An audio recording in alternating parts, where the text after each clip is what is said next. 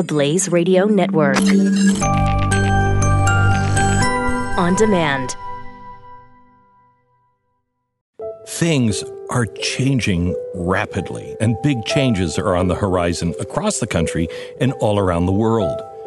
And we are either going to adapt or die. States are either going to stay the course or make a change.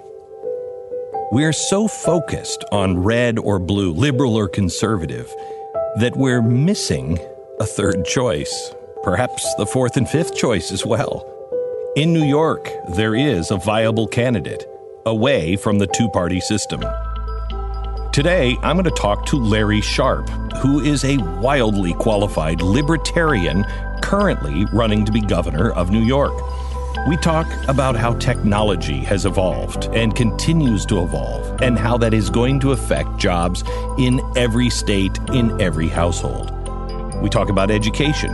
How do we prepare our kids, not just to get a degree, but be prepared with the skills that are going to be needed in the next generation of workforce?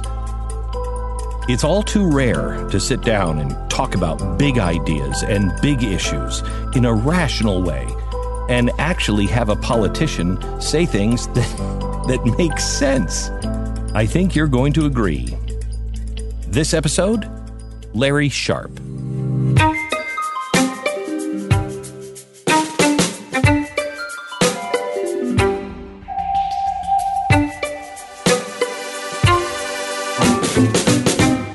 So I guess because I've talked to you a couple of times and you're an intelligent man, I have to start with, what the hell's wrong with you?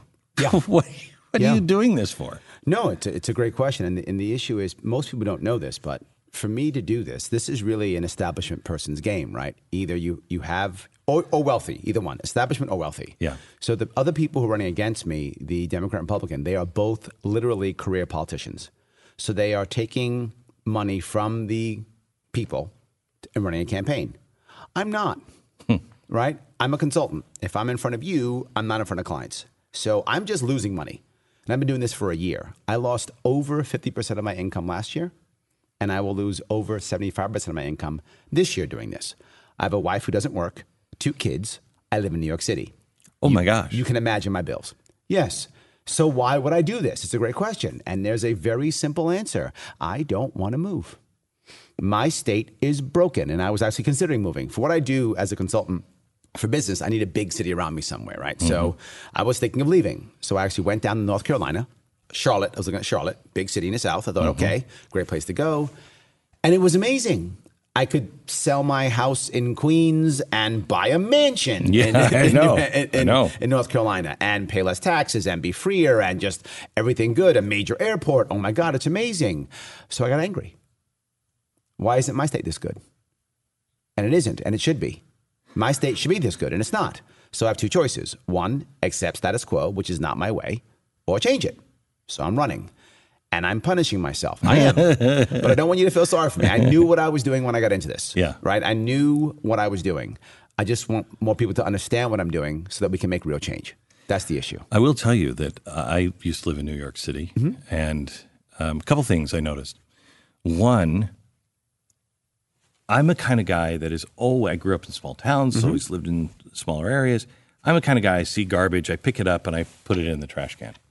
Oh, Until I moved into New York. That doesn't work. And within a year, I found myself saying, and it stunned me, why the hell isn't the city cleaning this mess up? And I stopped after that came out of my mouth and I thought, I've been here too long. I'm now expecting the city or the state to do something about this. That is correct. It's horrible. Yes. Yes, but New York City is able to survive for a reason that people don't really understand. New York City is the largest city in the entire country by more than double, right? By more than, it's massive. It's larger than 40 states. That's how big New York City is. It's massive. But something else people don't realize. 1/3 of people who live in New York City aren't born in the country. Another third aren't born in New York City. It is literally a magnet for talent. So because you have so much opportunity, because you have so much talent in New York, it's a magnet for talent from all over the world. And it's a 16 million person metro area. So tons and tons of customers and clients and people to hire. Oh my God, it's massive. it can be a communist state and still survive. Yeah. Because the opportunity is so huge. Yeah. Now take that outside of New York City. You can't have those same rules because you don't have that same environment. I don't know if you can have those same. I moved my company because, they were just taxing us to death. Absolutely. I wanted to build a radio studio. It took me a year. I came down here. You've walked around these studios. Pretty massive. Absolutely. 80,000 square feet. Yes. I turned this into digital radio and television within a week. Yes. Impossible in New York City. Impossible. In New York State. Yeah. Impossible. Can it be done? Yes, that it can be done. So the goal is to make sure that the establishment constantly wins. That's the issue, right? We will always do it. In New York State, one thing we're really good at, two things. One is pushing out anything new, right? Pushing out so we can make sure the establishment, old money stays. We love old money in New York State, right? Anything new, we push out. We push out hemp, cannabis, vaping, Bitcoin, blockchain. Anything new, gone. Cannot be in New York State. We can't stand it. Old money, we keep. But something else we do really well is we pretend we're doing it to protect you. So it's always under the guise of safety. I care about you. Our current king will always say, my number one issue is protecting New Yorkers. And that's not the number one issue. In reality, executives take the same oath I took as a Marine, and that is to serve and defend, to protect and defend the Constitution against all enemies, foreign and domestic. It is not to protect every individual citizen. I was a Marine. That wasn't my job. It wasn't to protect every individual citizen, nor is it the president's job or a governor's job or a mayor's job. That's not your job. What's supposed to happen, it doesn't happen, but what's supposed to happen is the executive branch, with all of its soldiers or police force, defend the Constitution and defend the individual's rights, the Constitution. Then we defend ourselves. We're nowhere near that. Remember, in America, it's very rare that the government just takes our rights. Almost always, we vote them away because of fear. I'm afraid of this, I'm afraid of that, I'm afraid of him, I'm afraid of her. Please take my rights. Make me safe, take my rights. And New York State is a great example of that. We do that constantly. I'm afraid, vote it away. So tell me about, because you do live in two different worlds. I have my children's family up in upstate New York, Rochester. I was living in Manhattan. It is night and day different. Yes. Night and day different. Absolutely. So how does a state work when you've got Manhattan and its crazy laws and crazy views, and it has all the population to vote that way, and you're out in the middle of really nowhere in New York, 5 hours away. You have nothing to do with the city, and you have to live under those laws. Two issues to remember. The first thing is the idea that New York City outvotes New York State is a myth that's perpetuated so that people don't vote, and it's working. In reality, as I mentioned, 1/3 of New York people who live in New York City aren't born in the country. 1/3 aren't born in New York City. Most can't vote. The actual data out of New York City, only about 1.5 million New Yorkers out of New York City people actually vote. They can be outvoted. But the problem is everyone believes they can't. So we have a 70% of New Yorkers don't bother voting, most from upstate. Because upstate believes what you just said. Why bother? New York City is going to outvote us because they have 8.5 million people. Yeah, but only 1.5 million actually vote. Big difference. So the reality of it is that's not actually accurate. But the number one thing that you mentioned is how do you make that happen? People often say, well, what's the big difference between right and left or Democrat and Republican? It's not ideology. Look, you and I all have to remember, if you look at for example, a Carter Democrat, a Clinton Democrat, an Obama Democrat, they're different Democrats. Look at a Reagan Republican, a Bush Republican, and a Trump Republican, different Republicans. Ideologies shift. There's one constant that's lacking: respect. That's the issue. The issue isn't ideology. It's just respect. I've said many times, people ask me all the time, Larry, what's libertarian? And I say the same thing every time. Libertarian says you can be as conservative or as liberal as you want to be, just don't force yourself on others. And government also equals force. That's the same thing. Just don't force it. If you just respect people, then all of a sudden you can live with them. We used to. Yes. We used to. That's correct. So Rochester and New York City are different. I get it. They are. My running mate's from Rochester. So I get it. Absolutely. They're different. You know, he likes to hunt right? He likes to go out and camp. That's his thing. He's a Western New Yorker, and many Western New Yorkers love that. Most New York City people don't. Right. And that's not good or bad. That's just who you are. I don't hide I'm a city boy. I speak too fast. So there's no way I can hide I'm a city boy. I'm a city boy. I'm born in Manhattan, raised in the Bronx. I get it. I'm a city boy. And I'm happy and proud of that. But I can also respect other people. And I think the funny thing, I think I learned this most, and people ask me why I'm this way and how so many others aren't. I think it was the Marine Corps. When I joined the Marines at 17, I had never really met people who weren't kind of city folk or New York folk. And I found that so many men that I respected, that I loved, that I would have literally died for or I would have died with, many of them were what I would consider then country bumpkins. But they were good men. I respected them. We didn't know. I remember one of my friends said he used to ride a motorcycle with flip-flops on. And I just thought that was the most craziest thing in the world, right? He'd tell me, I have no helmet and flip-flops riding a motorcycle. I thought, that's insane. Who would do that? Right. There should be a law. There should be a law. Well, of course. Why would you do that? Yes, that's what I thought. But then I realized, no, he's just a guy who enjoys that stuff. And good for him. I wouldn't do it, but so what? Right? So what? He's not going to play stickball in the street either. So how do you get this message through the gauntlet of the media, the gauntlet of the parties, the gauntlet of everybody being churned out in universities? This it's a Silicon Valley idea of do it your way. Yes. You know what I mean?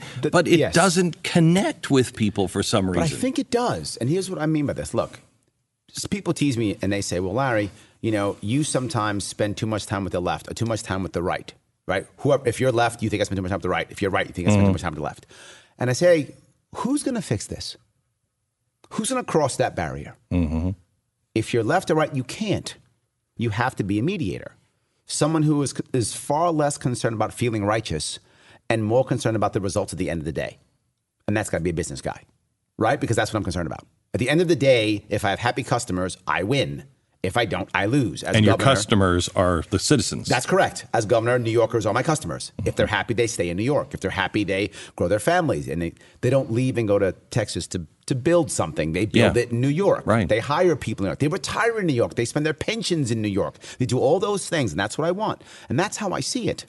So how do I get through that? Is by getting people to hear that, because that's a universal message. People wanting to be happy and not move is a universal message. Everyone wants that. We just can't get it. But I'm saying you can get it. This is a universal message. My issue is people aren't hearing it. So what am I doing? I'm using non-traditional media. I'm no longer using podcasts and Facebook. I have an event with over 100 people, 200 people in an event. And I will literally say this. All right, guys, who here came here because you saw my commercial on TV, my TV commercial? No one's hands go up because I don't have any. Right. Somehow I can fill a room more than either of the two major parties without having a TV commercial. We're living in a time, and this has happened to me several times, where I'll see a crowd someplace and I'll say, who's over there? You would think that it was a name that everybody knew. It's a nobody. That is huge to a group of people niche just media. Online. It's niche media. It's niche media. I use niche media all the time. Right. Literally, I go on things like I'll go on literally the vaping legion, right? Which is literally just for vapors. And people think, why would you do that? Because if you're a member of niche media, and the vast majority of people under 40 are, and many over 40 are also, but the vast majority under 40 are part of some niche media. If you take the time and energy to download this podcast or go on YouTube and watch the daily output of whatever it is, you care. You care about that thing. Well, if I'm on there and these guys go, Larry Sharpe's a good guy, you listen. It's what you do. So I figured this out. And niche media wants more people who are mainstream because they're not mainstream. They're niche media. So I can now cross over that line. I do it often. I go on many podcasts, and I go on the most niche podcast possible. Doesn't matter. I do it because that's how I'm getting through. And I'm breaking through. As I might have mentioned to you, I'm polling at 13%. 13% is insane, right? This was 2 weeks ago. For a libertarian, especially. Yes, with about 1/3. And about 2 weeks ago, with about 1/3 of name recognition. If I get my name recognition up to 100%, multiply by 3, right? It's 100%. That's 39%. 39% in a 5-way race in New York State is a win. 30% is a win. 39% is a blowout. So it is possible to happen. The issue is, will people see my name? That's how I get out. I get out by doing two things. One, niche media, not stopping. Literally, as I told you, I don't work anymore. I do 2, 3, 4 events every day. Every day. I do media events. I do media events while I'm in the car. While I'm in the car driving from city to city, I'll get online and I'll literally get a phone call and I'll take an interview. While I'm in the car, I'll answer Facebook while I'm in the car because I'm driving from one event to the other. This is a full-time job that you can only do if you are either wealthy or you're part of the establishment. I'm neither, so I punish myself, which is fine. I accept that because my hope is no matter what happens, in the long run, others see this and they copy. Look, I'm the kind of guy who models the behavior that I want from others. So I'm modeling that behavior. I hope others will follow. All right, I want to get into some of the ideas that you have because I think they're tremendous, and we have to start thinking out of the box. But I have to, because we've had this conversation off the air, not you and I, but a couple of my coworkers and I. We've had this conversation off the air. If I'm living in New York, I know the Republican is not going to win. That's correct. And so it's going to be Cuomo. And I can't imagine why I would vote for a Republican, even if I like the Republican, and wouldn't send a really strong message, by voting for you. This is what I say all the time when people don't understand. Democrats, too.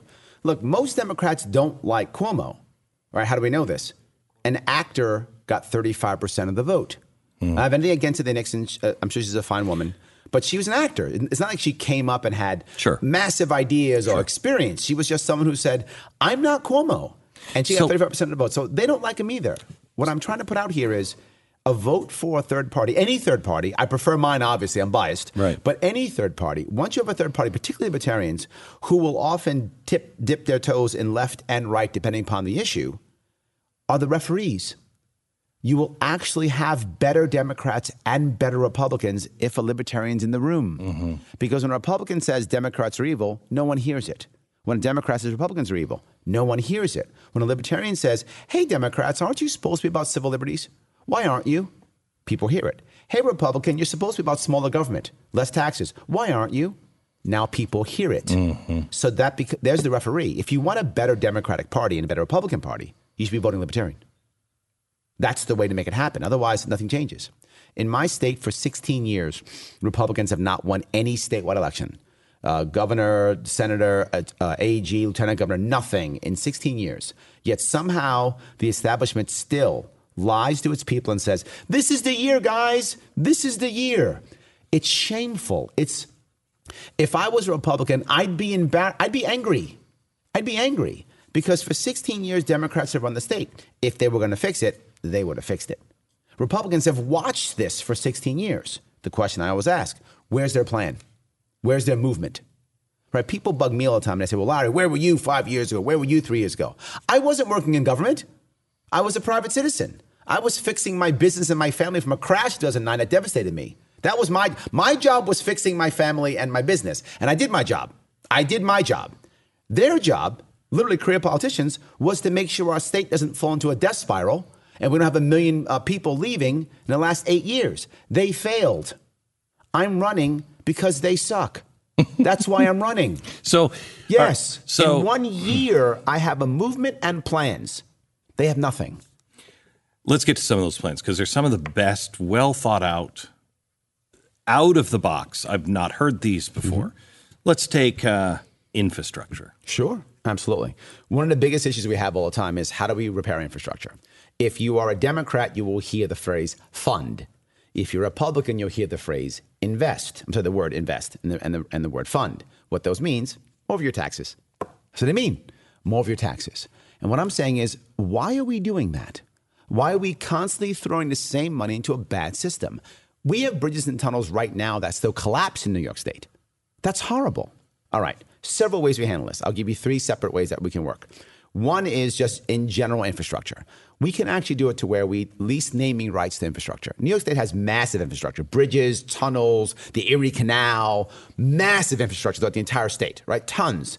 Why in the world do we have right now, we have a Mario Cuomo Bridge, which is a bridge named after our imperial family. So it's horrible. So we have that right now. That should be the Apple Bridge, the Staple Bridge, the Verizon Bridge, right? So we lease the naming rights out to the bridge. Why would they do this? Well, we already have, they already name stadiums. They do it already. They drop $20 million a year for a stadium that's used on the weekends. They would easily drop $50 or $100 million for a bridge that is mentioned hundreds of times every single day during rush hour in a 16 million person metro area.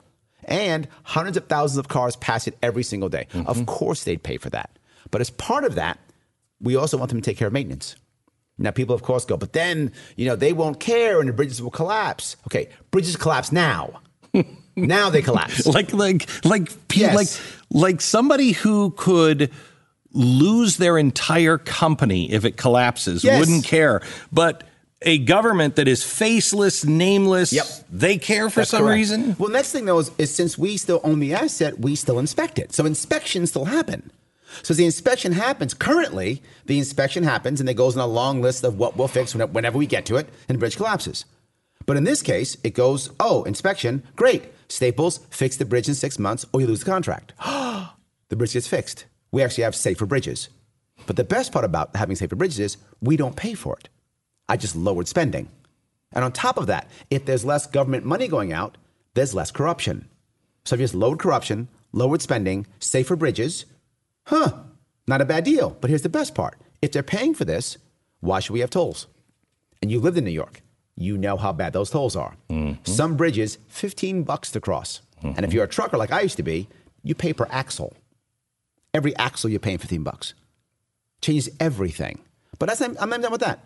In this one that I'm talking about now is just the MTA, meaning just downstate. The MTA has massive rail lines, right? It goes out to Long Island, upstate, all over. Why aren't these rail lines being used at night for freight?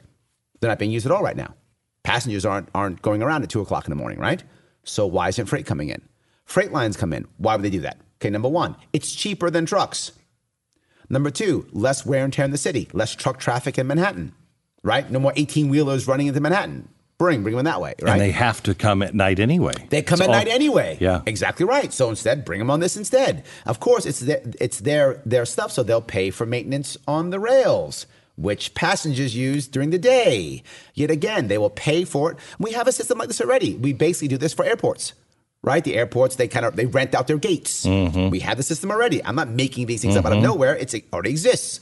Same idea here. Again, raising money, and fixing our infrastructure. And safer. We have derailments already in Amtrak. But now if they have to pay for it, again, we still own the asset. We only lease out naming rights. But I'm still not done. Now straight up state. Erie Canal. Erie Canal has, give or take, 520 some odd miles, about 33, 34 different locks. Right now, the Erie Canal costs us about $100 million every year, including capital projects. We make less than $5 million. Oh, my God. Yeah, that's nothing but a big loss. How about instead, we give out naming rights to all the locks? It's the McDonald's lock, the Taco Bell lock, the Burger King lock, and, you know what? Maybe McDonald's wants them all. $1 billion, take them all, right? You have all of them. I don't care, whatever the number is. Great. They can all become tourist sites. And then all of a sudden, at that point, we make that happen, and we rebuilt the entire Erie Canal, and we make it viable. But I'm going to do something else. Right now, the Erie Canal does one thing very well. It smells. Really good at that. But that's about it. But I want to actually put hovercraft on it. And I mean hovercraft for a very specific reason. Because hovercraft's really cool. And cool hovercraft would bring youth back to our state. Because someone's got to figure out how to put it on the Erie Canal. Someone's got to figure out how it works in the locks. Look, when I was in the Marine Corps 30 years ago, we had hovercraft that could take a tank across the ocean. I'm sure there's something cool now. I don't know what that technology is. I don't care what it is. I know it's amazing. We'll put it on the Erie Canal. And someone will want to slap the name on the side of a hovercraft. And we'll raise more money. We'll raise money, make things exciting, better life. We build our infrastructure out. But I'm still not done. There's one more left. Someone asked me, there's an interstate, upstate, I-81. And someone said, it's collapsing, Larry. How are you going to fund it? And I said, I'm not. I said, what? I said, I'm not going to fund it. So what are you talking about? It's destroyed. Great. My answer is Google Road. There's always space on the sides of all these interstates.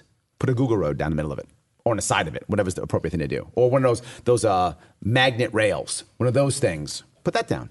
right? So what company X wants to build one, great. Put it between Rochester and Syracuse. There's your road. You Google road, put it up. Here's your rent. Your rent to keep that road is maintenance on the interstate. So now you have two choices. You can use the interstate if you want to, or drive the cool Google road, whatever the case may be. You get both. More options, more choices. We don't pay any extra cash. And since we're still inspecting it, if they want to keep the Google road, they have to maintain the road. So we get road maintenance. Again, everybody wins. And what happens? We get more people with more choices and less taxes. We have to push spending down. People always say, Larry, you don't talk about lowering taxes much. I don't. I talk far more about lowering spending so that I can push surpluses to the individual counties, so the counties themselves can become heroes. And there's a reason why I want that. There's two reasons. Reason number one, when I take over, I'm going to have people against me. That's how it works. I know that. I've done this in business before, right? I go into a business and I'm a new business and I'm a guy who's an outsider and they think, who's this guy? One of the ways you do that is to make the local managers heroes, right? Then they begin to support you. Same concept in government. I will now allow the local people to be the ones who decide on tax cuts. I'm the guy allowing them to start putting tax cut bills together. They put their name on it. I sign it. Yes, you are amazing. I will sign that in a heartbeat. Your name's on it, not mine. You will see I'm giving you an opportunity to be a hero. Less chance you fight me. Less chance you fight me. But more important, I don't know what taxes are hurting every individual. I don't live in, there's 62 counties in New York State. I don't know all of them. I know what's killing me in Queens, but I don't know what's killing you in Rochester or Ontario County or wherever you are. I don't know. So how about your local people tell me? And let them do whatever they want. I'm about reducing spending. We do that, now we can lower taxes locally.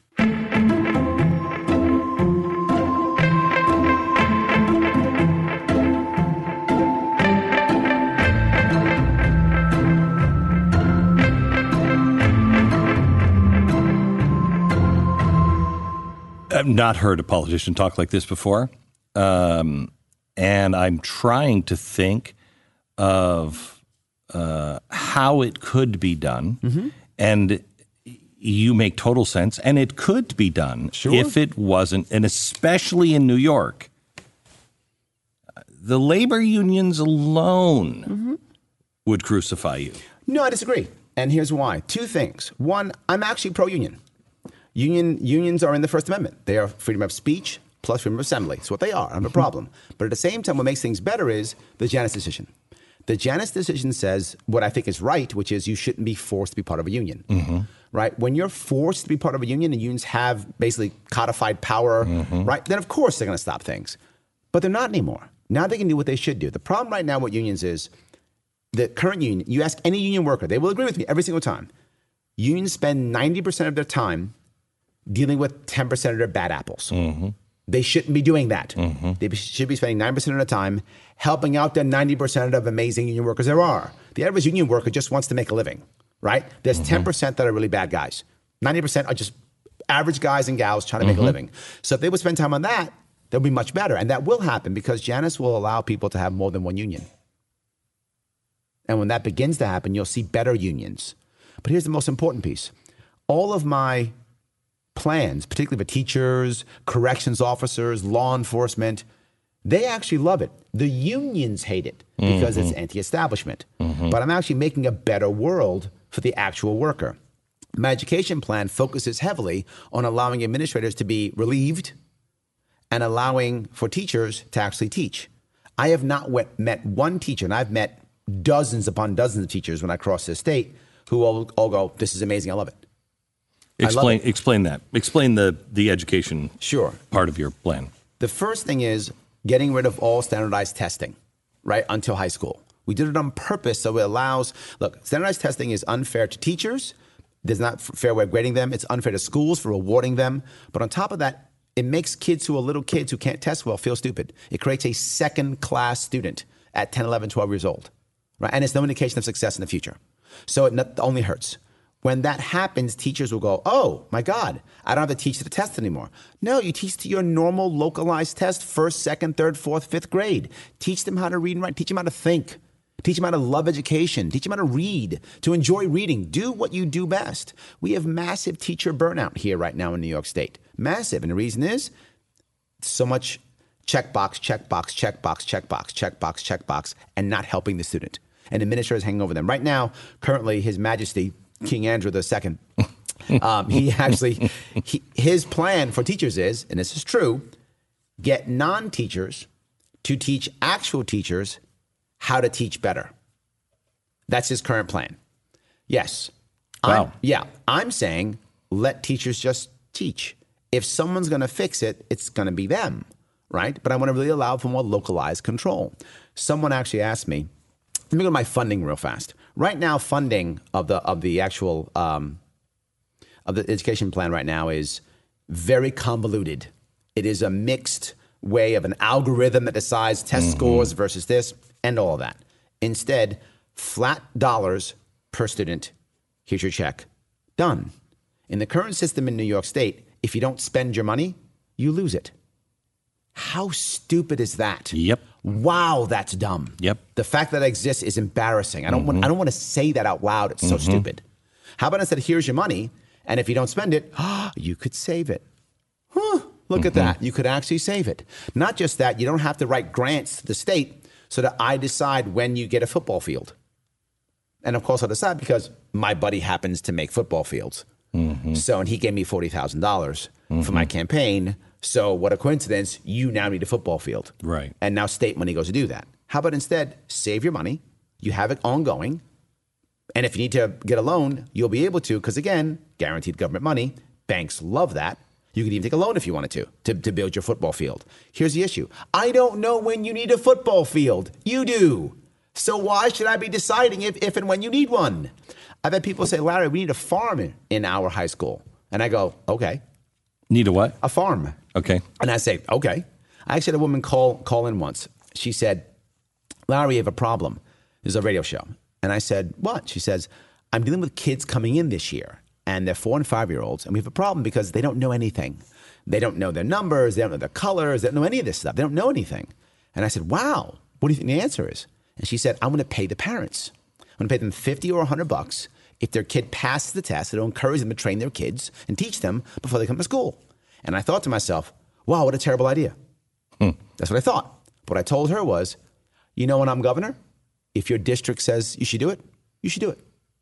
And the reason why I said that was I practice what I preach, right? I could be wrong. She deals with the kids every day. She deals with the parents every day. If her teachers and her administrators all agree, good idea, try it. And what happens? Either I'm right and it's a bad idea, and we all see it and go, don't do that. Because if she's thinking that, others are too, right? She isn't the only one thinking this idea. So she will have proven them right or wrong. But what if I'm wrong? And this is an amazing idea.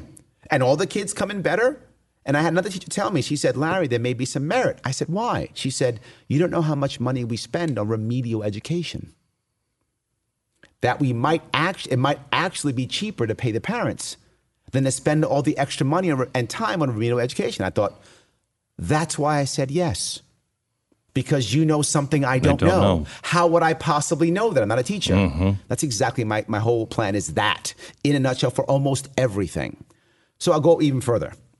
In addition, when that happens, when I actually go back to removing all of the testing, we'll lose federal funds. We'll lose about $4 billion in federal funds.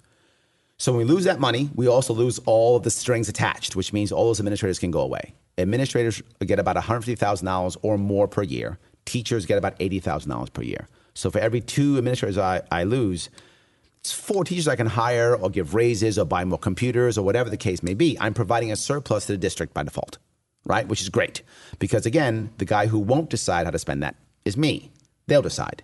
Only thing I require is transparency. If they're transparent, everyone can see it, life is good. If you take government money, we need to see where it goes, period. No exceptions in that rule. If you don't take government money, good luck. Do what you need to do. But if you take government money, we all see what happens. We have to go even further. I don't want K through 12 anymore. I want K through 10. The last 2 years of high school, and again, I'm saying things that people know to be true, but no politician says it. All they say is, we have to invest in our kids and fund our kids and care about teachers and care about students, and education's everything. Education's not everything. We have a thing in New York State called the Regents Diploma. You may know what that is. It's a Regents Diploma. It's a special diploma that comes out of high school. It is 100% useless. Totally and absolutely worthless. No one will say it. I will. It means nothing. How do I know that? I hire and fire. No one cares you got a special high school diploma. No one ever. This has never happened. Oh, Mr. Beck, Regents diploma. I had no idea. You're hired. That's never happened ever. Nobody cares. It's a bunch of more administrators, more testing, more stress. And we literally have kids. We have an epidemic of suicides in kids now. Why would we be doing this? We have bullying issues. We have violence in schools. We're going to add this pressure? This makes no sense whatsoever. The last 2 years of high school are a bunch of lost kids. Lost. They're doing video games, gym, study hall, smoking weed, bad habits. Then they go off to college. It's 13th grade for the first year because no one's ready for it. And then it takes 6 years to graduate high school. Bad, bad, bad. Nothing but bad. It's only, and if they even graduate. You mean college? College, I'm sorry. If they even graduate college, because the graduation rates are as low as they've been forever. It's horrible. So instead, at 16, take your test. If you pass your test, you now have a high school diploma. Done. Whether that's homeschool, private school, public school, don't care. Take a test, you're good. You have 5 options now. 1, if you think college is the right answer for you, which for some people it absolutely is, no worries. Go to a prep school, go to college. We have to stop people from believing that the only answer is college. It simply isn't. Education is not the answer for everyone. And if you look at what's happening now, again, I'm a guy in the business, I see this. We're actually looking at smaller companies. If you have a master's degree or above, you're a no hire. You are literally a no hire. Oh, master's degree? No, thank you. So what are you finding? You're finding highly educated people in government because government still cares about that and still pays you for that. And some large organizations do, and academia does, right? So you find people in academia, government, and large businesses. Small businesses, you have a master's degree above, they're saying, what did you do? What have you done? Yeah. So they care about. It's not so small business. Google and Apple is now saying that. That's correct. They don't want that degree. Doesn't matter. I've never in probably 400 jobs that we've created, never have I once said, so what'd you get your degree in? Yes. Could I see your certificates? Yes. I don't care. Nobody cares. Show me what you've done. And we're still acting like education is back in the industrial age. It's not anymore. That's why I say 10th grade and either go to a prep school and a specialized school. Is that for biology? Is it for English? Is it for history? Do that. So when you get to college, you can take advantage of incubators. You can take advantage of internships. And that's what matters in college. What you learn in college is useless because 5 years from now, it doesn't matter anymore. Right. Whatever you've learned is gone now. So I need you to want to know how to do things. That's what matters. Why people struggle to get jobs now, right? Look, I've taught at the graduate level as a guest instructor at both Yale and Columbia, right? My degree, bachelor's in anthropology. Yes. How'd that work out for you? Yeah, great, I guess. But my point is, who cares, right? So let's give them that opportunity. But say you don't. Say you're that smart kid, that brilliant kid. Take the SAT at 16. Go get an associate's degree right now. Go do it. Why would you be bored in school and get bullied by the other kids? Go off. You're going to be a scientist anyway. Go. You're that kid. Or go to an actual trade school. In New York State, we need tradesmen desperately. In fact, across the country, we need tradesmen across the country. But particularly in New York State. New York State, the average tradesman is over 50. It's a problem. Go to trade school. Become an HVAC person. You need people who are in the trades have told me, Larry, I would expand. I physically can't find the bodies. I can't find qualified people. I would expand. I can't find people in New York State to grow my business. It's impossible. I have the work and I can't do it. All the time. You don't want to go to trade school? Go to work. Get a job. Why we're afraid of putting our kids working at 16, I don't know. I worked at 16. Kids that get caught in a loom. That's not how it works. That's been gone for 100 years already. We're fine. They're going to die in that kind of, it's not going to happen. It's crazy. I lost my kid in a tragic loom accident. Exactly, yes. Yeah. So, it's the bobbin pin factory. Right. So, yes, no, that's not going to happen anymore. So let them go work. Let them get a work ethic. The second thing I hear all the time, people hire and they say, Larry, I will hire anybody with a work ethic. They don't care if they have 10 years experience, 5 or 6. Just when I say show up at 8, be there at 8. I can't remember who I was talking to. I was talking to a business owner, and he said, honest to God, if I could get away with never hiring another American citizen, I would do it. I know, and that's horrible. Horrible. I wish that wasn't true, but you're not the only person to say that. I've heard that many times. Many times I've heard that, more than once. They're trying to get people because, look, I can't change parenting. but I can change the environment. And I want kids at 16 making decisions now. People say, but Larry, they're 16. George Washington went and surveyed. He surveyed what's now Pittsburgh at 16. That's correct, yes. Why aren't we doing this? Right. Work at 16. Look, the price for failure at 16 is very low. The price for failure at 26, so much higher. That's what's happening now. We have a generation of kids now in their 20s who if you ask them, do you feel like an adult? Over half will say no. It's never happened before. That has to change. I'll start it here. Start doing it. Let me go to the next piece. How do you pay for this idea of prep schools and trade schools and and associate's degrees? Very simple. New York State says I have to pay for all school grades 1 through 12. Okay. So when I was a Marine, I got out. I got the GI Bill. The GI Bill said you have X number of dollars and X number of years to use it. How about this? We take $20,000, 7 years to use it. Good luck. That sits, in the government. We'll pay. We'll write the check if you want. We'll write the check. Here's what I know will happen. You have a bunch of prep schools, trade schools will pop up, and they'll all cost $20,000 for 2 years. What a coincidence. Because that's government money. And how do I know they'll come up? Because they'll get loans. Why? Banks love guaranteed government money. They will give out loans for that in a heartbeat. They'll begin to grow. But the best part about that is you will have, imagine as an 11th grade teacher, everyone in your class wants to be there. No disciplinary problems, no bad kid in the back of the room. Everybody wants to be there. It will change what it is to be a teacher in 11th and 12th grade completely and to be a student. It'll change. It'll give you, there's no bullying in those classes, right? They're all the same kind of guy, all the same kind of gal. They're all looking for the same things. I'm creating community, which is what we're lacking, right? This goes directly to school violence. School violence. All the shootings we've had, while they are murders, at their core, they are public suicides. That's what they are. The three things killing our kids. And I've said it many times, and I'll keep saying it until someone actually says this, because no one else is saying it. Lack of community, lack of purpose, and loneliness. That's why we have incels. That's why we have, the bad guys going out there and killing people. That's why we have it, because of that. Give kids purpose, give kids community. They won't be lonely. They won't kill people. That's the root cause of all of this. Happiness. You'll have happier teachers, happier kids, which means happier parents. Everybody wins with this, but it's the best part. We're doing $20,000 for 2 years. So it's $10,000 per kid per year. Right now, New York State spends $22,000 per kid per year, more even than California. 10,000 more than the average, and we rank 37th in the country. And His Majesty's happy about this. Shame on him. Now we're saving $12,000 per year. There's about 400,000 11th and 12th graders. That's over $4 billion. I have saved all of my federal funds. I lose nothing, and I'm able to still give every single district a surplus. Districts get a surplus, teachers are happy, administration is less, happier kids, happier parents, happier teachers, win, win, win, and more effective. To do that, they'll have to get rid of the Board of Regents. The Board of Regents in New York State is going to stop all of it. They have to go away. But then who would give the Regents diploma? Oh, my God, you're right. I've changed my mind. See, it all falls apart in the end. That's what happens when that thing. I hadn't thought of that. So, yes. So let me go back to the three things that you said is the root of the problem. Give them again. Lack of community, lack of purpose, and loneliness. Okay. Can you take that back a step?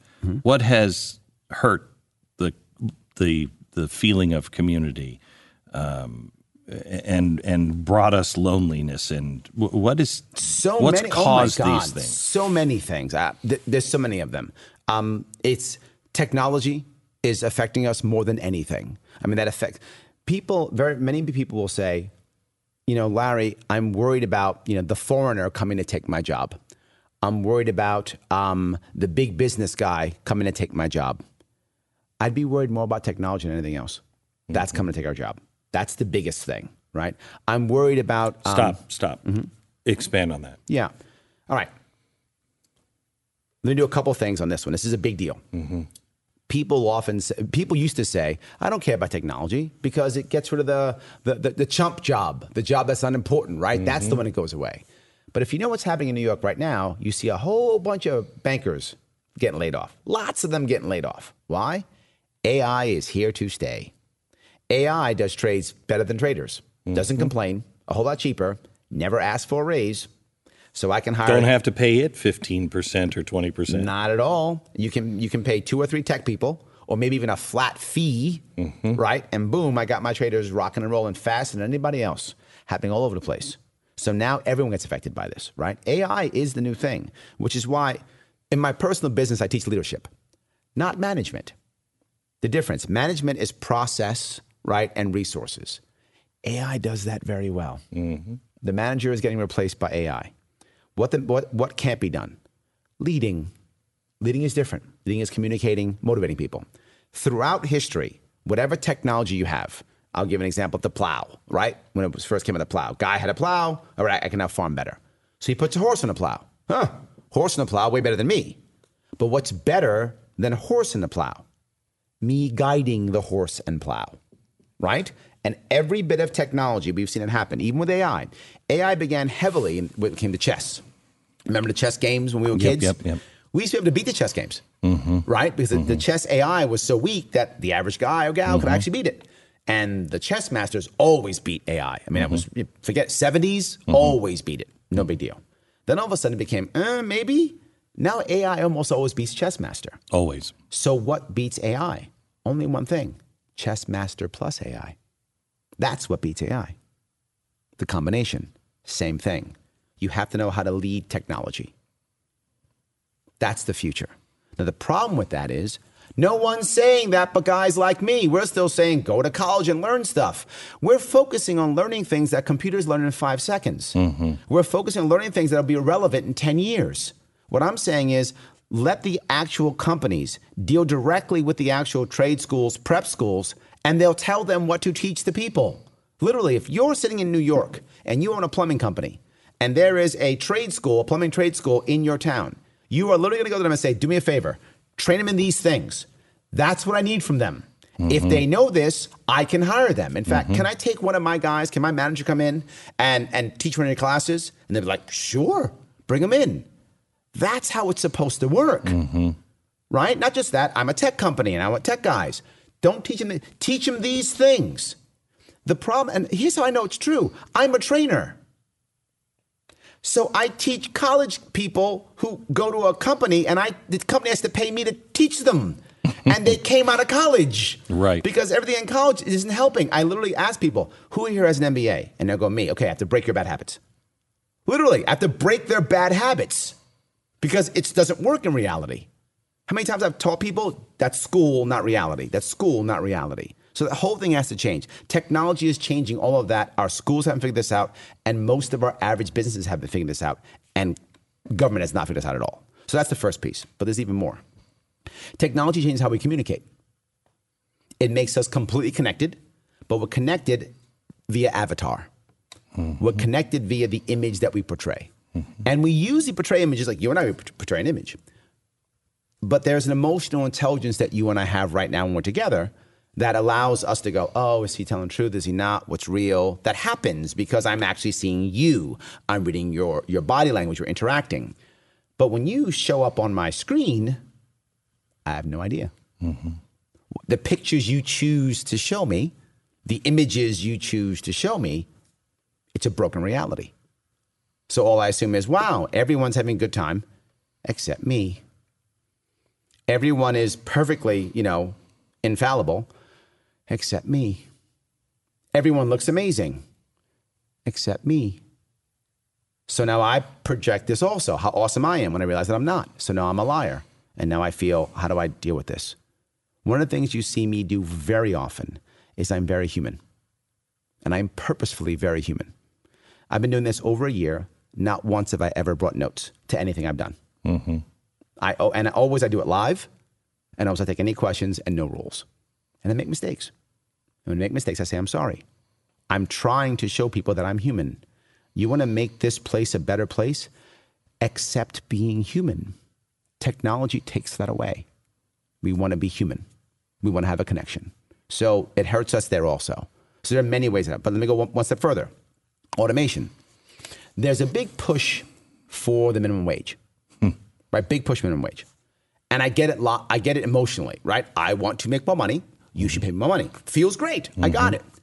But what's actually going to happen, and it's because technology is, it's going to crush small business. How do we know this? Look at any big business, any franchise, any large organization. They already have the tools there already. Mm-hmm. Go to a CVS or a Walgreens or any of those things. What do you have? Self-checkout. Already ready. They're already making sure you're prepared now for when they fire all their employees. Already setting it up. Don't they have that new, is it an Amazon store now that you just walk in, grab yourself and walk out? Right? That's already happening. Look at any McDonald's or Taco Bell or Burger King. They have kiosks where you can order. It's already there. Go to a chain like TGI Fridays or Applebee's, right? Same idea. Kiosk at the table already. They're prepping you for when they fire everybody. And it's working because we don't even notice. I say it and people go, oh, yeah, because they weren't paying attention. I'm watching this. This is my world. I see it. The most common, this is horrible, the most common job for a male in the United States, driver. Not for driverless long. Cars. The most common job for a woman in the United States is either server or clerk. Kiosks. Yeah, we're being replaced. And we're worried about things that don't matter at all. So let me just spin it. Did I go too far? Did I go off? No, let me just, this is a hot place for me because I can't, people are not talking about this. Find a politician who always talk about what's happening in your world. Find a politician who will tell you that your kid in 11th, 12th grade is smoking weed and playing video games. I will tell you that. Find a politician who will tell you college is not the answer for everything and free college just makes people unhappy. I'm the one telling you this because it's real. I'm the one telling you that AI is our biggest threat. Let's fix this. Let's work on that thing. It's a big deal. Let's change education completely. I don't want to keep funding bad systems. Well, the average politician, in my book, my latest book, I said, how do you know which politician is lying to you when, just on the phrase, when they're talking about jobs, they're lying to you when they say, I'll bring the jobs back. Yes. They're not coming back. They're not coming back. You have the 5G network. Right now, you do need guidance because of the latency problem. But you go from 100 millisecond latency to 1 millisecond latency, and all of that information is being able to go back and forth at that speed. You don't need drivers. You don't need anything anymore. Well, what you need at that point is curators, right? Yes. Curators. And this is the issue that I deal with all the time. This is in a sales world or business world. What is the way of making money when there is so much information you can never even deal with it all? It's curating it. It's what you do. You curate information. So that's where it matters. If you can curate the right information, that's where we're leading technology.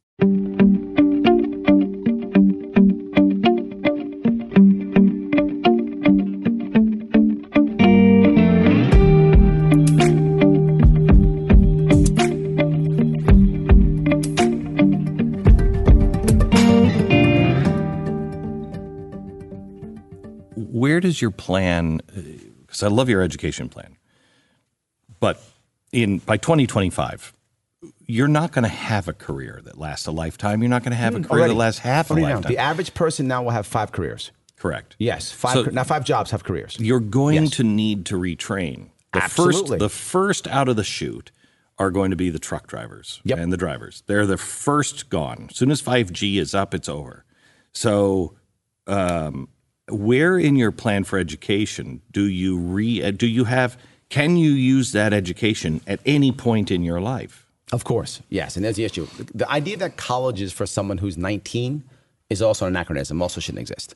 College should be for anyone who wants to retrain at any time. I went to as a 30-year-old, and I can guarantee I learned more. Yes. Because I cared. Yes. I wanted to learn it. I went to college late. I was in my 20s when I went to college. Yeah. When I was 17, I was a punk. I wasn't going to learn anything. I agree completely. So here's the issue though. If you really want this to work, this is the thing I talk about more than anything else. Of all the things I talk about, people ask me once, Larry, if you could only focus on one thing, there's nothing else you could change. If you could change one thing in New York State, one thing only, I would say strong entrepreneurial class. That is everything. That's the core. If you focus on small business, what New York State does is it bribes big business to come. Other states do also, but no one's better than New York State in this. We will literally say things like, come on in, big business. We'll give you $10 million in bribes. We'll build stuff for you. Literally, we will build it for you. Just show up. Now you're already big business. Now you have bribes. You crush all the businesses around you because no one can compete with you. Then 5 years later, the bribes go away. You leave. Ghost town. Rinse, repeat. Rinse, repeat. That's been happening for decades in New York State. I will have none of that. In fact, I think it was Amazon who wanted to come to us in New York State. We bribed them $700 million, and they said no. How bad is our state that I say, hey, Glenn, here's $700 million. No, thanks. Right. How bad is that state? That's where we are right now. No. The answer is support small business, support small business. Many ways of doing it. The first one is actually already being done in Wyoming. Wyoming right now has a law that if you're a local farmer, you only sell locally, you are immune from all federal regulatory bodies. I will copy that in New York State for all small businesses. Right? How do they get around the commerce law? Not only within the state. That's but it. that was the I can't remember the name of the case, but that was I'll see you in court. I'm okay. I will see you in court. Good for I don't you. have a problem. I will fight that Good all the way. for you. Absolutely. You changed that one decision Bingo. and everything changes. Absolutely. I will fight that all the way through. So small business, small farmers, if you don't sell outside of the state, boom. It also helps with something else. It helps with the idea of those who are internet sales having advantage over those who are not internet sales. If you're internet sales, you're affected because you're going to sell outside the state for sure. But if you're not internet sales, you're not. You can just sell locally. Also helps farm to table, all those types of things. Helps all those things out. So helps them tremendously. It's not enough. Second, New York State has a law right now, a rule right now, where you have to have workers' comp for accidents that are work-related and non-work-related.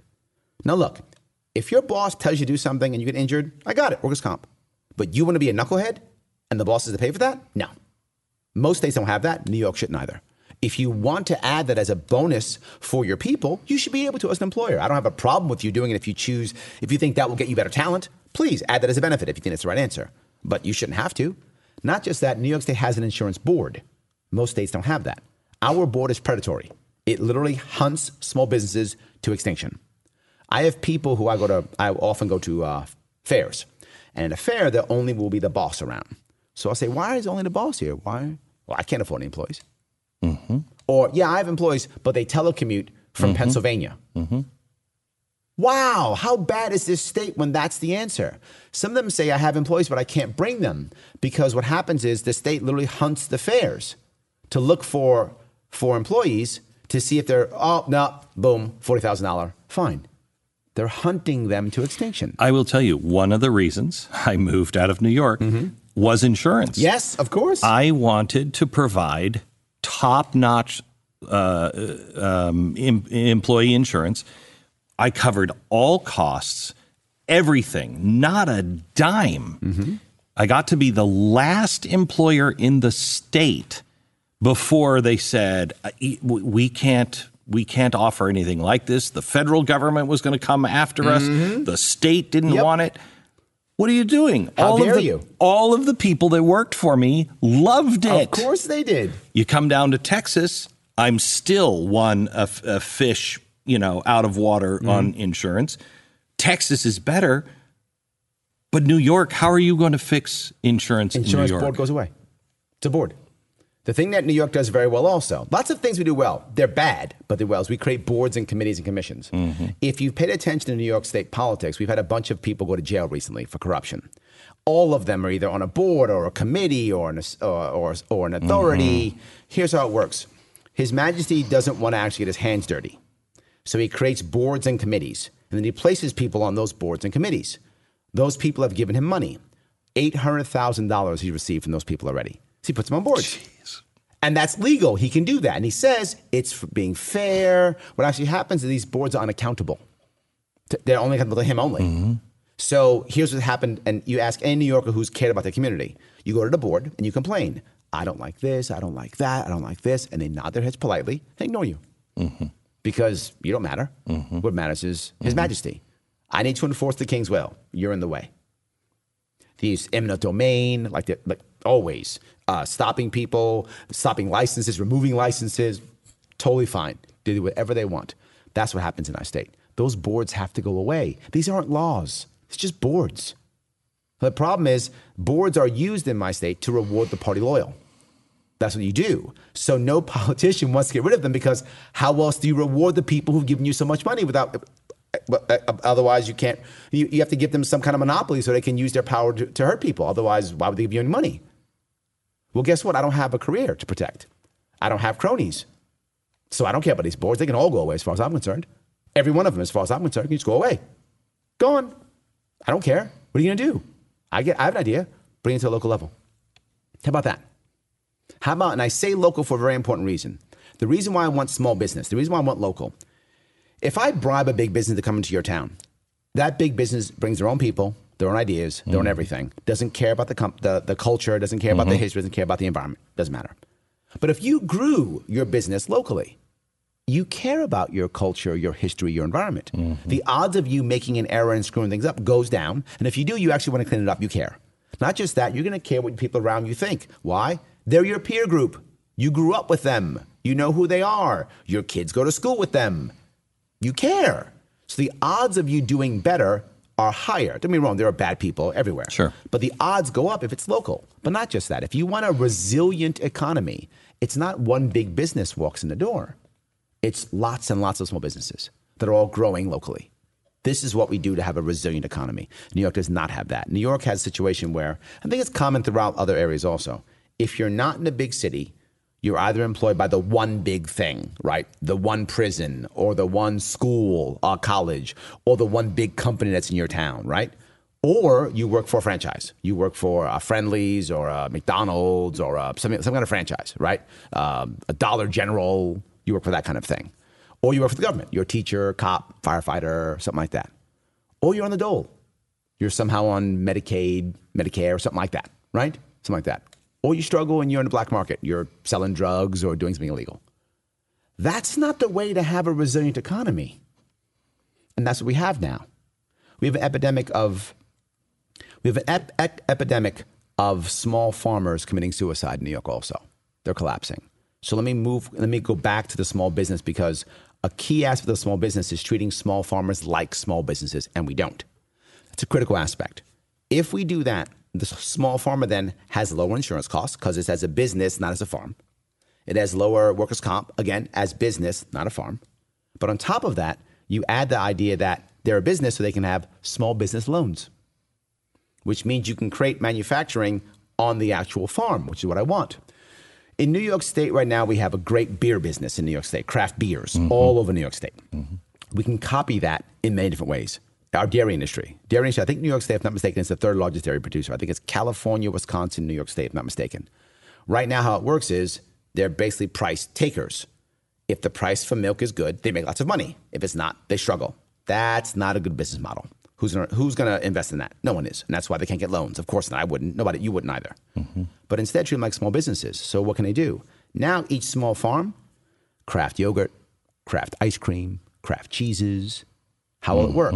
It's already working in our beer industry. We have a culture of it. People will invest in it. That will begin to happen. Now, when that happens, these guys, if they want to sell locally, again, no federal regulatory bodies. They get big enough, they can sell out wherever they want to sell. All good if they want to. And you'll cut the regulation for, I know the Amish in Pennsylvania, were arrested, I think, for their cheese. Yes, not going to happen in New York State. I'm going to encourage small business like there's no tomorrow, including small farms. The advantage of a small farm thing goes back to our happiness in family, right? If you're a farmer, you tend to have many kids compared to someone in a city, right? So say you have 3 or 4 kids. Most of your kids may not want to work on a farm. So you're going to lose your kids. They're going to go off to the city. They're going to get educated, leave. How about this? You can build a family farm with a business on it. So kid 1 loves to work on the farm. Kid 1 is out there enjoying it, milking the cows and whatever people on farms do. I'm not a farmer. Doing the farm thing. And the other one says, you know what I want to do? I want to be marketing for the cheese. And the other one says, I want to be the operations guy to make the cheese. And now you can keep your kids on your farm too on top of it. This is nothing Federal regulations, I don't believe, allow you to hire your kids on farms. Is that true? Yeah. Well, that will not exist then in New York State. See, there we go. That won't exist. There we go. So that's my point. I'm trying to make this change to where it's much better. But even with that, I want to embrace new technology. It's the next piece to think about. I have to embrace new technology. We pushed out cryptocurrency. We pushed out blockchain. We pushed out hemp. Hemp is amazing for farmers. Cannabis, we pushed out cannabis products. People think, well, Lara, you want cannabis because you want people to get high. Okay, to be clear, the only people who might be squarer than me and maybe Mormons. Because the only drug I use is caffeine. That's it. That's the only drug I use. I'm a Mormon. So you're squarer than I am. Right. Okay? Yes, right. you're squarer than I am. But I will tell you Yes. this. My daughter has cerebral palsy. She has stroke. She has seizures all the time. Mm-hmm. Here in Texas, you cannot use cannabis. Yep. And the doctors have all said, you might want to try cannabis. Mm-hmm. My daughter is so literal and straight as an arrow. Mm-hmm. She will not do it because it's against the law. Yep. And what am I supposed to do as a dad? What do we do?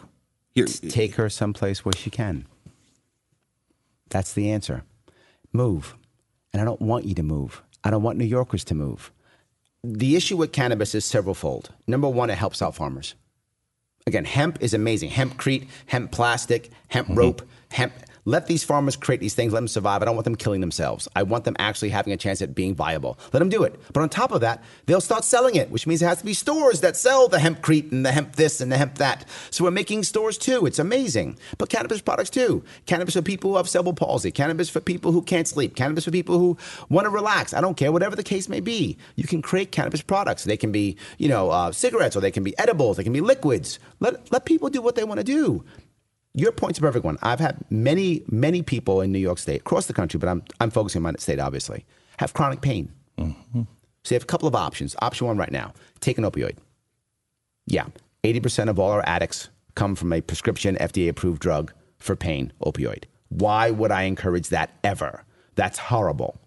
Or the other option is nothing, suffer. Because right now, New York State's answer is punish the doctors and put them in jail. Because you know what always works? Hit it with a stick. That always works. I don't like that. Hit it with a stick. That's not how it works. So now doctors are becoming afraid to actually prescribe it. What does that mean? Faster to heroin, faster to meth. You've just made that pipeline even faster. So trying to make things work, you've made the pipeline to heroin faster. Mm-hmm. Wow. How bad is that?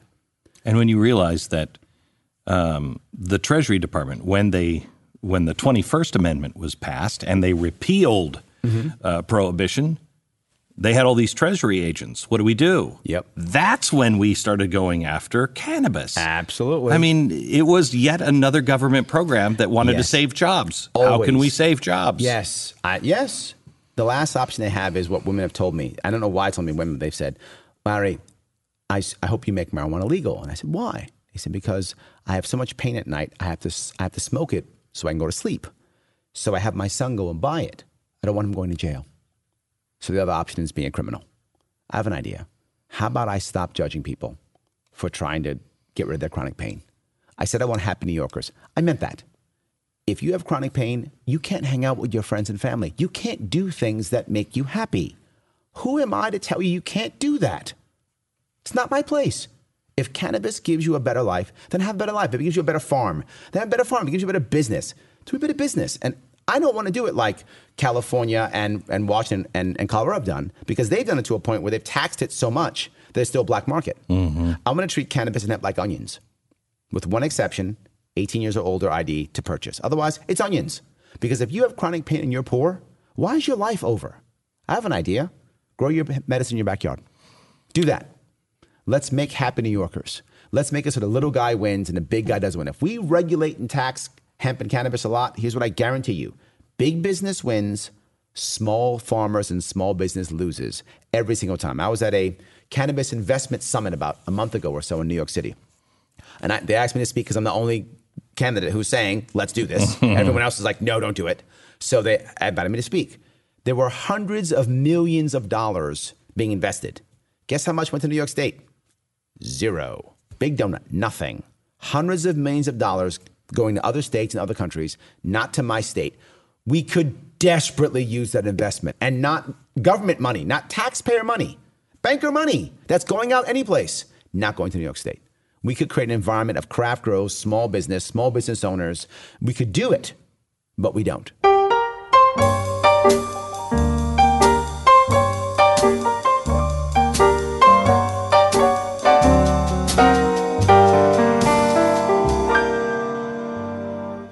Let me quickly hit on a couple of things. Second Amendment. Sure. you live in Manhattan. Yep. And it is a different world. 100%. You cannot carry a gun. You are told, even if you have, like I have, private security, no, I can't even have trained private security that could carry in any place in the world. I have to hire an NYPD cop. I have to hire somebody who is just getting ready to retire or has retired. How convenient. Mm-hmm. What are you going to do about Second Amendment? Yeah. New York State has made the Second Amendment the second suggestion. It doesn't, we have what's called in New York State, we have the SAFE Act. The SAFE Act in New York State literally made millions of New Yorkers criminals overnight. And not just criminals, violent felons. If you have any gun charge in New York State, it is a violent felony. So what they said was, oh, you know what? If you have a magazine that can fit 11 rounds in it, that now is illegal and evil. And so I know you bought it yesterday and it was totally illegal, but today it isn't. You're a violent felon. That happened overnight. It was horribly done. Not just that. It actually makes our medical personnel part of a secret state police. They actually have to report anything. So you get into a car accident and you're coming in to the emergency room and they say, Mr. Beck, how do you feel? And you're, I feel so bad. I want to die. Suicidal. Yes. And now they go to your home and take your firearms. Mm-hmm. That happens. That actually happens. That's what we have right now. And the worst part is that affects veterans more than non-veterans because veterans are more apt to have TBI, to have PTSD, and more apt to have firearms. And worse, we're a community. As vets, we know this. So we tell people, don't do this. Don't go. You're going to lose your firearms. So now what you have is you have one vet going to the other. Here, do me a favor. Hold these. And when a vet goes to you and says, hold these on the vet, what he's actually telling you is, I put one of them in my mouth last night and I didn't pull the trigger. That's what he's telling you. When he gives you his firearms, he's telling you, I put one of those in my mouth last night and I didn't pull the trigger. So I had to give them to you because tonight I'm going to pull it. And they won't get help. This is what the SAFE Act does. And here's the worst part of all of these things. It creates a black market. A black market of ammunition, a black market of trading firearms back and forth without anyone knowing because they're all afraid to report. And so what does that do? That makes law enforcement's job even harder. Bad, bad, bad. We have something else coming out, which are red flag laws, which I think are already in California. This now makes teachers part of our secret state police. New York State's in a bad spot. I have to fix it. Sadly, the Democrats in my state are like, great, don't stop now. Republicans don't care. Completely apathetic. Whatever, let it go, part of the plan, whatever happens, happens. I'm saying I will get rid of the SAFE Act by 2020. I will make sure it gets repealed. But not just make sure it gets repealed. I'll make sure it gets repealed by communicating to the rest of the people how bad these laws actually are and how they're not helping anybody. They're not helping anybody. They're making people criminals. They're making people leave our state. And the world doesn't end when someone has their Second Amendment rights. I'm a big proponent of the Second Amendment, even though I don't own a firearm. Of course, I live in New York City. It'd be crazy if I owned a firearm. So I can't. The First Amendment is our number one amendment. And I mean that not just as number one, it's the most important. Without freedom of speech, freedom of association, freedom of religion, freedom of the press, we don't have a society, right? Without that, we got nothing. So that's the number one. That's the most important of all of them. That's why it's the first. They get that. Without that, there's no America. The second one, though, that protects the first. So why do we hate it so much? Why do we hate it so much? What I hear all the time is school shooting or mental health. I hate when I hear that. And I hate when I hear that from Republicans more than Democrats. Democrats believe it often. Republicans, they shouldn't, and they do. And when they do it, they give Democrats the idea, yeah, see, you can take away guns. Ask a Republican in my state about the Second Amendment. They'll go, well, we've got to worry about school shootings. They have nothing to do with each other. Unhappy kids doesn't mean gun restriction, right? If you take away all the guns, the kids still want to kill. The kids are still unhappy. You haven't solved the problem. That's what you're seeing in Great Britain. Yes, knives. Yes. Knives. And this is what I hear all the time. Larry, you're cruel because if they have a gun, then they'll kill more people. So wait, I'm the cruel guy. I don't want them killing at all. You're okay with them killing. You just care what weapon they use. But I'm the cruel guy? No, I don't want them killing each other. Period. It's like saying you can't sell explosives because someone might blow up a building. Well, they couldn't buy explosives. They used a plane. Yes, absolutely. Yes. They'll find a way. Yes. If that's who you are, you find a way. Yes. So let's fight the root instead. And look at this. The kid, I think, was it Parkland? I forgot which one it was. Who, when he stole those guns to kill all those kids, he had already prepared pipe bombs and pressure cooker bombs in case he couldn't steal the weapons. Said it again. Pressure cooker bombs and pipe bombs in case he couldn't steal the weapons. So what law was going to prevent that? He was going to steal them. And if he couldn't steal them, he had other ways of killing. How about this kid doesn't want to kill? You want to take care of school shootings? There's a way. In New York State, a relatively easy way. In New York State, you accept this as true. Democrats say make gun-free zones, right? No guns. Republicans say put a resource officer in front of every school. That's the answer. Okay, here's the problem. All of the school shootings are planned. Resource officer, he's killed first. Right? In fact, I met a resource officer when I was North Country. She's like, I hate my job. I'm a target. Yeah, shoot him or her first. Instead, very simple. If you have a license, a permit to carry a firearm in New York State, and you're an administrator or a teacher, and you want to, you may. That's it. Don't have to. Don't have to, you may. People say, Larry's trying to arm teachers. Nope. You don't have to get a gun if you don't want to. And if you can, you choose to not bring it to that school, you don't have to. But all it does is it makes the person who wants to shoot up that school go, does he have a gun? Does he not have a gun? I don't know I can no longer plan.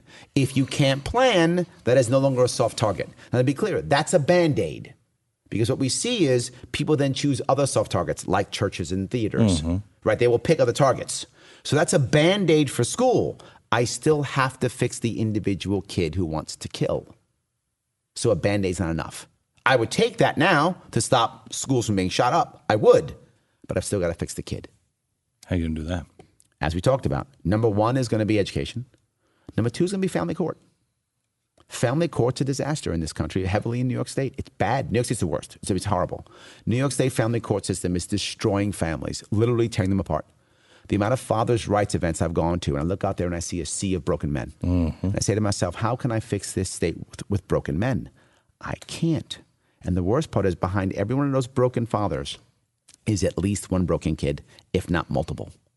And the biggest thing, and I don't know how this works in other states, but in New York State, I don't know if you know this, but if you lie in family court, it is not treated as perjury. Sorry. Yep, I'll say it again. If you lie in family court, it is not treated as perjury. Why? I believe it comes from what used to be in New York State. New York State was one of the last states to have no-fault divorces. So for years, you get divorced, you'd have to lie to your divorce, right? You and your spouse don't get along, you can't get divorced in New York State. Right. So you'd lie. Well, yeah, I cheated on her, or she slept with my best friend. Right, or, okay. Yeah, whatever. They would lie. That was the norm. That's how you did it. That was the norm. And I believe that just kept going. I believe that's what happened. They just kept going. And for years, that was the norm in New York State. Now New York State has no-fault divorces, but prior it didn't. So we just kept lying. So now you have a big problem here. Not just that in New York State. In New York State, we don't really have 50-50 parenting. Officially we do, but we don't. In reality, here's how it works. Woman gets custody. Male gets 4 days a month. And people will tell me, no, Larry, that's not true. And then I say, stop lying, ask anyone. That is reality, right? But not just that. Because they want that and know that, lawyers literally tell their clients, you know, if you say she cheated on you, you might get the kids 50-50. I didn't say she did. I didn't say she didn't. But I'm telling you, if you tell a judge that, you might get the kids. And the other one tells the wife, you know, if you say he beat you and you're scared of him, he might not be able to get the kids and you can keep them. And I said this at one of my events, and there was a family law lawyer actually in the room. She announces immediately, I would never do that. Just announced it right out loud when I say it. And I said, great. You tell me it doesn't happen? And literally she did this. It's her exact response. Head down, look away. She couldn't answer that question. And that was, to be forward, that was on a Go Live. So that's on Facebook now. You can go look for that if you want to. She put her head down, looked away. Because you know it's true. Because it's not treated as perjury, which means you're lying back and forth. The lawyers have no punishment. And here's the worst part. The kids watch their mother and father lie against each other. And you wonder why our kids are thinking about suicide. You wonder why our kids don't want to have relationships. You wonder why our kids don't want to get married. They're watching their parents destroy each other. People who, their image of motherhood and fatherhood is right there. and they're watching it destroyed. Now, no one else talks about this. Why? Here's the reason why. It's going to sound horrible, but it's true. If you're broken through family court, you don't have any money. Mm-hmm. Your money goes either to your kids or family or to lawyers. So you can't donate. I don't make much money on this at all. I haven't been divorced in New York State. I don't know how that worked, so I have no idea how that works. So I don't have a horse in this race. But it's wrong. It's wrong. I shouldn't have. Every father's rights group I go to, everyone in that room knows someone who's committed suicide, someone who's abandoned their family, and half of them have been in prison, been in jail. But they all know someone's been in jail. It's wrong. So we have to change it, but no one will talk about it. Farmers, I'm not a farmer, but it's wrong. I don't own a firearm, but it's wrong. I don't have to have this. I don't have to be involved in this to know that it's wrong. So we have to fix it. And that's why people are saying, oh, that guy's right. Because I'm saying what's actually happening. Right? When I tell people that the court system is destroying men, and that doesn't sound good. It's not PC to say that. Because it is beating up women too. It's true. There are some women who are getting beat up now also. But if you make it to where lying is treated as perjury, the person who lies when they get caught goes to jail, and the lawyer who encouraged it loses their license. That protects both men and women, because women often get beat up usually because of money. Usually, not always, but it's often a guy is hiding money. It's a common issue. But he'll lie about it. He goes, I don't have any money. And he's got 2 cars, 2 houses. Mm-hmm. And when you find out he's got it, he'll pay something. Maybe he won't. Who knows? But imagine if he went to jail and the lawyer lost his license. Well, he stops lying. Right? Oh, the woman, worse. Women put men in jail like there's no tomorrow in New York State. I mean, because there's no due process. So literally your wife says, I'm scared of him. Boom. Order of protection. No due process. No appeal. You got it. Now you both happen to be shopping at Walmart. You're going to jail. Happens all the time. So now here's the best part. A judge thinks that's a good idea because, you're a bad guy, obviously. Why? Because she said so. Where's the due process? Nothing. And isn't this the Me Too problem? It is. Got to have due process. Yes, you need due process. And there's no due process. Now he goes to jail. So now his son watches his dad go off to jail. And you wonder why his son's messed up. How's his daughter going to pick a good man when her image of manhood is her father going off to jail every other week and mom going, yeah, that guy's horrible. He's a bad guy. And now they hate each other. And now they'll punish each other left and right. Why do you think they don't trust anybody? Family court system is destroying our families. And I'll go further. Now you have the second part, which is the money. It's all about the money.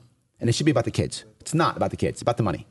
So what does that mean? That means now, John, you at one point made $100,000 a year in your life. You must now make that forever until your kid's 21. And I'm gonna make you pay child support as if you make $100,000 forever. How is that legal? Would you have to do that if you were married? No. And in a world where jobs literally go away in 5 years, mm-hmm. companies pack up, mm-hmm. Your job may no longer exist in 5 years. And that's what you think is right? What is wrong with you, Judge? And then on top of that, till 21. So you have to pay an adult 18, 19, 20, 21. How is that legal? Your kid's an adult. Your kid's an adult. If you want to help your kid when they're an adult, you should if you want to. It's your money and it's your kid. Please help if you want to. You're not required by law to help your kid when your kid's 18. Your kid's an adult. Good luck, kid. That's how that works. Not in the family court. You must. I'm still not done. You don't pay? Tell you what we'll do. I'll show you. I'll put you in jail. What idiot judge thought that was a good idea? Which one? I'll put him in jail. This way he loses his job and can never pay. And this way his kids see him in jail. Brilliant. Well done, Judge. Or I'll take your driver's license away. How stupid is that? Or this is the worst one. I'll take away your professional license because you didn't pay. This is my state. And we wonder why things are a disaster. And the last part of this is you have a situation to where we look at family court like it is the lowest court, the lowest form. It's the kids' table. Shame on us for that. Family court's the most important court. If you have good families, you have less criminals. If you have good families, you have less people fighting each other in civil court. Family court's number one. Look at all the jails. 80% of those men, they don't have fathers in their lives. Now, this part does bother me personally because my father died when I was 12. So I didn't have a dad in my life in those years. And I ran after the Marine Corps because I was searching for positive male role models. I didn't have them. Now the state takes them away. The state, you know how many people I've heard say, Larry, I pay, $1,000 every single month or $1,300 every single month, and I haven't seen my kids in 7 years. Shame on a system that does that. Because here's what I know. I didn't have a father for 13 through 17. I would have taken a broke dad any day of the week. Any day of the week. A dad who could only give me ice cream once a month. I'd have rather had a broke dad than no dad. And the state takes dads away, and we think we're okay with that? No. I'm not okay with that.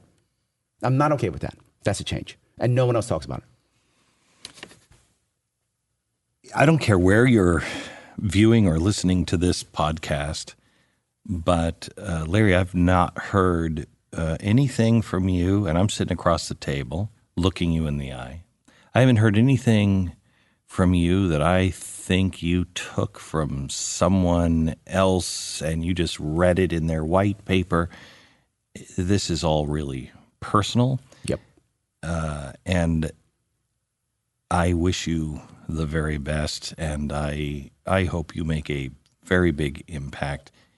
I hope you make an impact. I hope you win. Of course. In New York. Look, it's winnable if we get support. Yeah. It's winnable. It is. This is still a winnable race. It's winnable if we get support. Because what you're feeling now is what everyone who talks to me feels. I'm just talking to you. Mm-hmm. I'm not talking at you. I'm not talking up here. I'm telling you what's actually happening. And when I say it, people go, yeah, he's right. That's what's happening. Yes. Oh, he has a plan to repair that and to fix that. Oh, wow. He actually gets what's going on. We can repair this. When I'm in a room and as I said, I do 2 or 3 or 4 events every day. And I ask these 4 questions. How many people in this room are registered Democrats? Hands go up. How many people in this room are registered Republicans? Hands go up. How many people are registered but not that, independent, something else? Hands go up. How many people haven't voted in the last 2 election cycles? Hands go up. Every single event. No one else can do that in my state. I'm the only one who can do it in my state, which means I can win. If I just get people to hear what I'm saying, they will get it. They will go, wow, I get it. And they'll vote for me. This is winnable. If I get enough support, financial support, people putting signs up, people online helping me out, all that kind of support, if we do it, we can do it. Remember, it's LarrySharpe.com. Sharpe with an E, and the E stands for electable. I wish you the best. Thank you. And I would recommend, if you listen to this, send it to a friend. Have them listen as well. Thanks, Larry. Thank you.